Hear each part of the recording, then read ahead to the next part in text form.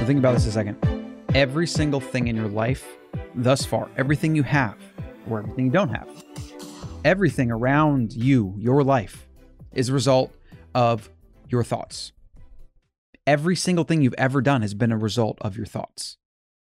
To move my hand to do this, right, requires electrical impulses in my brain that kind of go through this if this, then that logic based on my personality, based on things I believe, based on things I think that are safe, that are comfortable, etc. And then it flows to moving my hand like this. It's actually very fascinating when you break it down like that at the very bit by bit, step by step process that, I mean, it happens so fast that we just think it's natural, right? I'm not really actually consciously thinking about this, but I'm definitely thinking about this. I couldn't be doing this without my brain directing it. I couldn't be talking without my brain directing it. Everything in your life is a result of this process. So the thing that really matters here, and the thing that you can use to your advantage, and the thing that you can audit, that you should audit in your life, is how do you change the if this, then that logic in your head?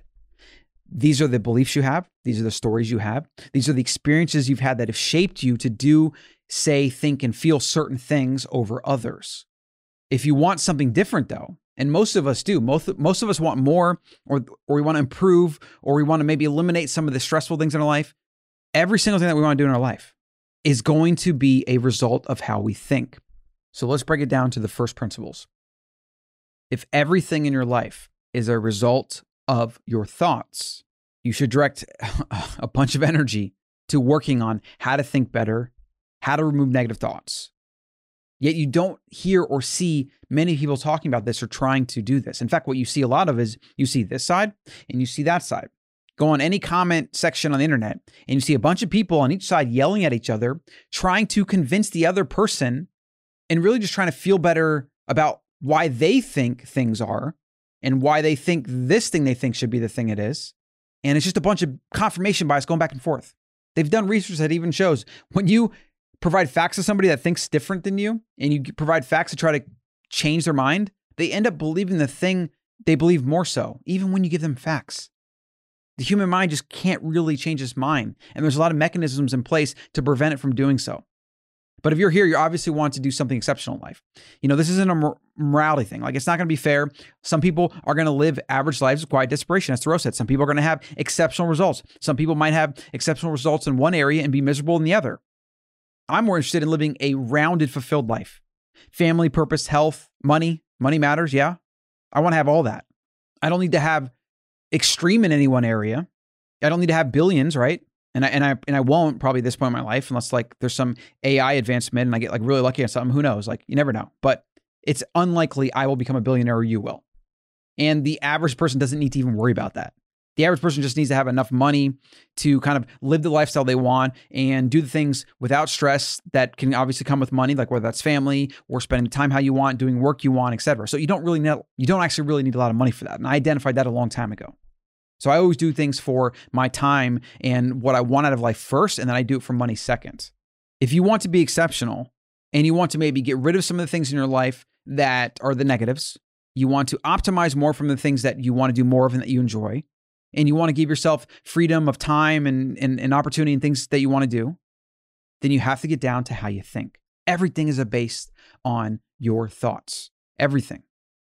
I can't go into all the different ways to do that today because it's a huge topic. But I can give you one thing that you can stop doing.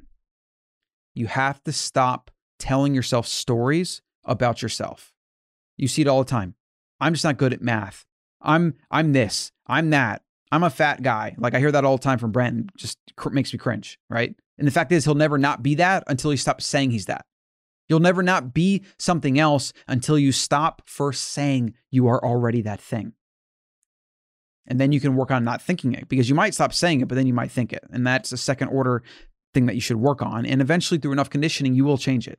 What you should do is you should start thinking like a biologist, observing yourself detached. You shouldn't have opinions and jump to conclusions and try to explain away and justify the things you do. You should instead observe yourself and be like, that's interesting. I wonder why I did that. Rather than saying, I did this because, and I'm just not this, and I'm that, and I'm this. Those narratives that most people have about themselves are almost always toxic. You rarely hear people say, I'm beautiful, amazing, I love myself, and I'm awesome. Like, you just don't hear or see that often. And I don't think a lot of people even think that internally, even if they try to convince themselves of that. Like, it's a very hard thing to do. We're very critical of ourselves. We have negativity bias. There's a lot of things like that. So you have to stop saying stories about yourself. Don't have an opinion on yourself. You don't have to form an opinion and a judgment. You don't have to justify yourself. And if you feel the need to explain to people, just kill it. I never explain myself. Unless there's a really good reason to explain a situation or why we're making a decision, I don't explain myself. I don't like doing it. I think it's a disservice to people. I think sometimes it's good to have a discussion and try to get people to understand what you're talking about or whatever. But the idea of like kind of justifying or explaining or getting someone to like that you're good or this is okay or whatever, most of the time I think that's nonsense, because you should be internally focused. You should only be trying to have a conversation with yourself, and you should act like the biologist that's observing the subject and trying to objectively, without emotion, observe why you do things and try to analyze them and audit them and then hopefully improve them. So that's the one thing that you can do today to get better about how you think, about maybe changing that if this, then that logic that's built into your psyche, right? And this stuff takes sometimes years to develop and change. A lot of these things that are built into us are from trauma, are from, just bad habits we've been repeating for years on end, from our fears, from our insecurities. It's really hard to get in touch with that and open up that box, right? Most of the time we just lock that box. We don't even want to go there.